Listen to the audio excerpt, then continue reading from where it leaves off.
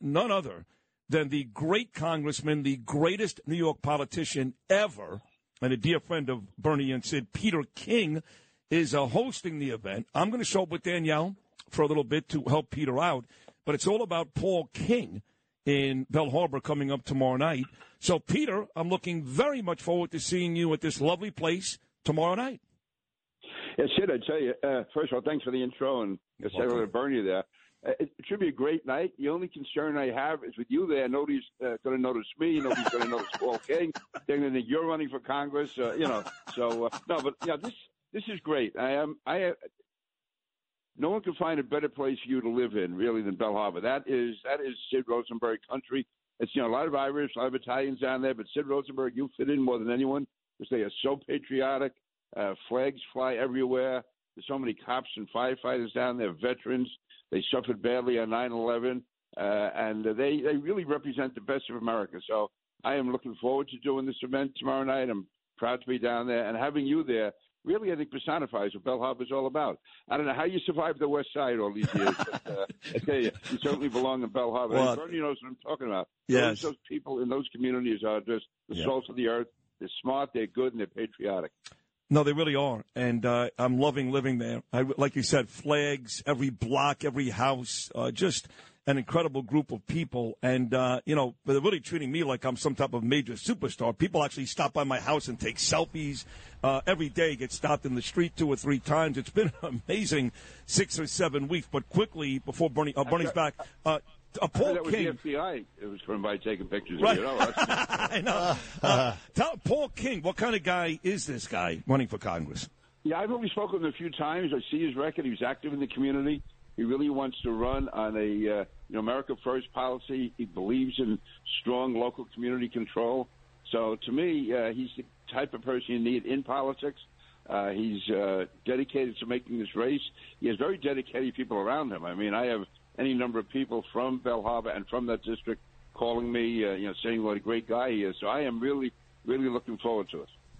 Congressman Peter King on the Bernie and Sid Show. Sir, always a pleasure to speak to a great colleague like Congressman Peter King, who you can hear on Cats at Night as well, oftentimes during the week at 5 o'clock. Congressman, the president, I call him the imbecile in chief, but I don't want to do that in front of you because I have respect for you, sir. So President Biden actually wrote an op-ed in the Wall Street Journal yesterday outlining what he's going to do to fight inflation and the rising prices at the pump, of which today another record, $4.67 a gallon. Wow.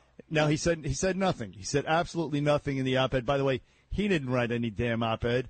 But, he's the one person who has the sole power to reduce inflation overnight or to alleviate it somewhat by opening, as John Catsimatidis would say, opening the spigots and allowing for the Keystone Pipeline to be built and utilizing our fossil fuels that are underneath our feet. We have plenty of them. We could do it, and he won't do it. What do you say to that?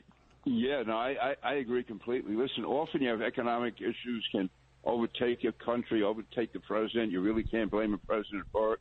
But in this case, these are self-inflicted wounds. I mean, one of the first things he did when he became president was shut down the Keystone Pipeline. That sent a signal out that we were anti-energy in this country, anti-energy independence. They make it so difficult for any type of exploration.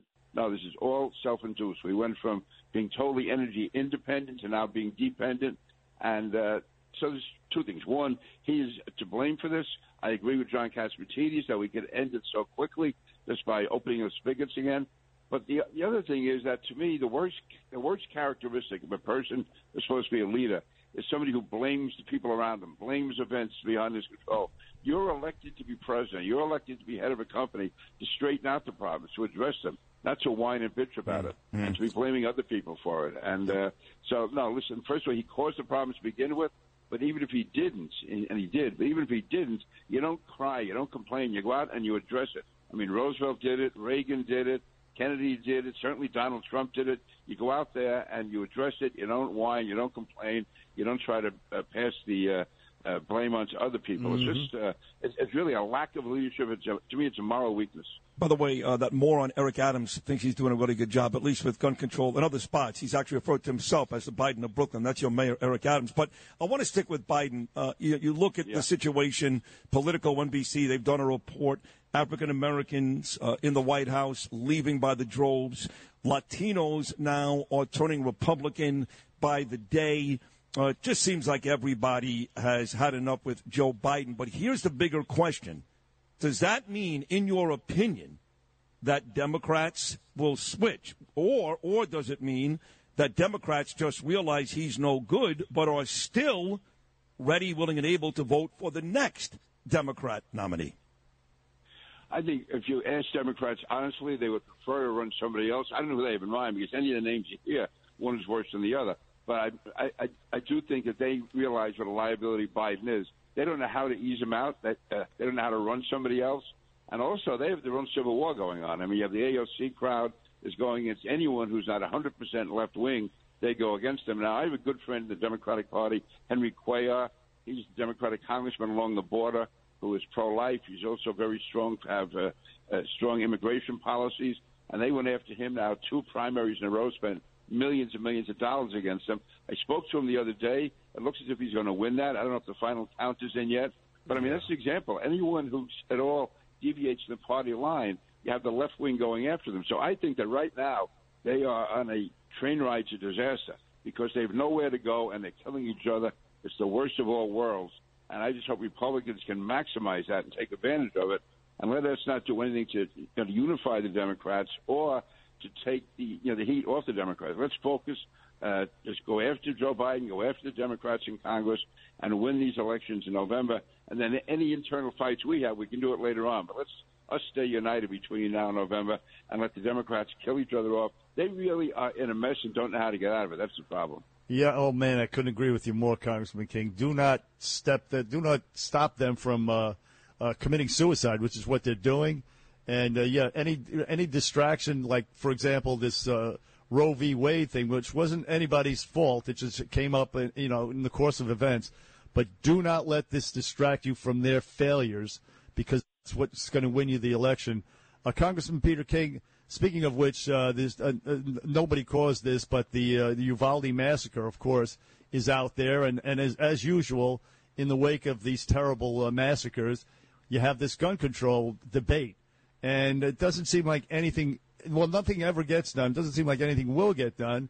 Maybe a red flag law, maybe a expanded background check. Well, what do you think is going to happen in all this? I don't know if anything's going to happen. Listen, I do support banning assault weapons. I think that would maybe only solve 1% to 2% of the overall issue, but those kids in Texas might be alive today with that. I would rather take that issue off the table, get it done, and then address the issue of more support for the police, more hardening of the schools, more going into mental health.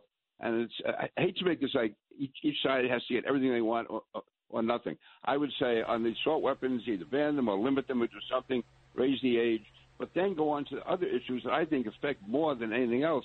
And that's, again, have better training at the schools. Have, for instance, now with the cops down there, everyone agrees the cop did the wrong thing.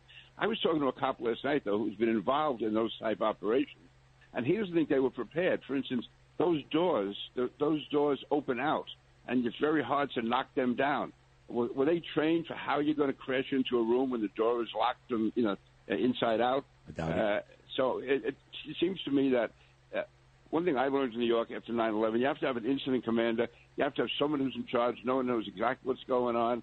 And you can't have all these different police departments and then have one guy who has a police department of 4 people making the decisions. It should have had an experienced guy. They should have gone through maneuvers. How do we get into a door like this in time so it's not going to cause more death? It's not going to cause more kids to be killed. I think as much as we blame the cops for what they did that day, I think a lot of it is really proper training, knowing how to handle each specific school, how you're going to get in there without spending undue time.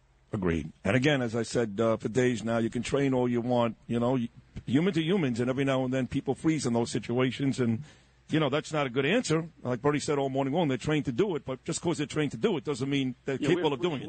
We've sort of gotten spoiled here in New York. Right, exactly. That's my point all day. Right. you don't freeze for an hour. You freeze in the moment, but you don't freeze for an hour. Well, but it becomes too late at that point, and now tactically they're in a mess. But again, I just there's a lot that goes into it, and we'll see what happens. If they're wrong, they're wrong. I will say this, Peter: you not only were a great politician, you're great on WABC. You're tremendous on this show. You're doing this dinner tomorrow night for a local politician. You get involved in so many things, and here's another thing you're doing these days. Turns out you've been named to the advisory board of an initiative called Save the Game. Tell us about that, Peter King. Yeah, this is a bunch of guys, John Cirillo, that you know, also Sure. Fred Cambria, former player for the Pirates, is a good friend of mine. And he and a bunch of guys really feel that baseball has to be brought back. But right now, young people have lost interest in it. Now, you mentioned before how important baseball was after 9/11. Yes. I don't know if they could have the same impact today as they did then. When I'm a kid, look back on my childhood, my early years, I almost define every year by how the Brooklyn Dodgers did. I mean, baseball was so much a part of our life. And by the way, didn't you grow up right across the street from Ebbets Field or right around there? I went to high school near Ebbets Field. Yes. Yeah, and I could see them tearing it down from my classroom window, which was really, that's when I really, fully realized that life was lousy when I saw that happening. I couldn't believe it. My God. Yeah, that sucks. No, see, the idea is find a way to get kids interested again. I mean, listen, I don't follow the NBA. I have a hard time following the NFL. I would love to see kids getting more involved in baseball, but the game now, it takes, first of all, the game starts so late. They go in 3 or 4 hours. It costs like $200 or $300 to take your family to a baseball game. It used to be 75 cents a dollar. Listen, we're not going back to the old days, but let's do something to get young kids and families more involved in it.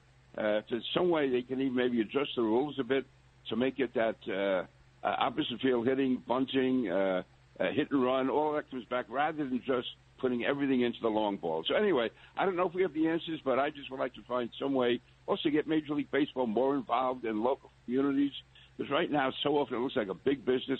Players come and go, teams sell their franchises. It's so. And anyway, I don't have the answers, but these guys are really dedicated. They're hardworking. They want to find a way. They want to be able to meet with Manfred and organize baseball, Major League Baseball, and somehow get it back into the communities, get kids interested. Well, I will say this. It's an expensive endeavor. I mean, Bernie and Peter, you know this. You get a couple of kids, you buy a basketball for $14, and you keep, 6, 8, 10 kids busy for 5 hours. Baseball, you got to buy gloves, you got to buy bats, you got to buy equipment. You need 9 guys. Yeah. So it becomes very expensive. You can't just grab one friend and go play a baseball game like basketball. So there's a lot that goes against having baseball thrive in an urban community, which includes money. It's just not cheap. I mean, when I was a kid, we had local baseball teams. Most of them we formed ourselves. First time I was in an organized league was the PAL, and the coach had a big duffel bag, and he'd jump it out on the day of the game. You got your catcher's glove, your catcher's mitt, shin guards was all in there. There was one cardboard helmet that we all wore. It was like some kind of rubber bands across the top. And my grandson started playing a few years ago. I couldn't believe it. Bats cost like $200. Each kid has his own custom-made batting helmet. It was incredible. I mean, it's just you're right. There has to be some way to bring it back. It used to be the poor man's sport. Every kid could play baseball. You had a glove for $3. You went down to the local schoolyard, the local park, and you could even variation of stickball, curveball, punchball, all of that. Now it's and the parents show up and they carry on. They're like crazy, and it's and it's got to be it's got to be brand name stuff too. It can't just be some generic piece of equipment, or else I don't want that. You're right. No, it has to be Wilson or Easton, like Peter just said, or one of these. All right, so we'll help you with that. You're great. I can't wait to see you tomorrow night, and thank you for another incredible appearance on the Bernie and Sid Show. Pete King, you're the best. No, thank you guys. God bless America. Thank you guys. Yes, sir. God bless you.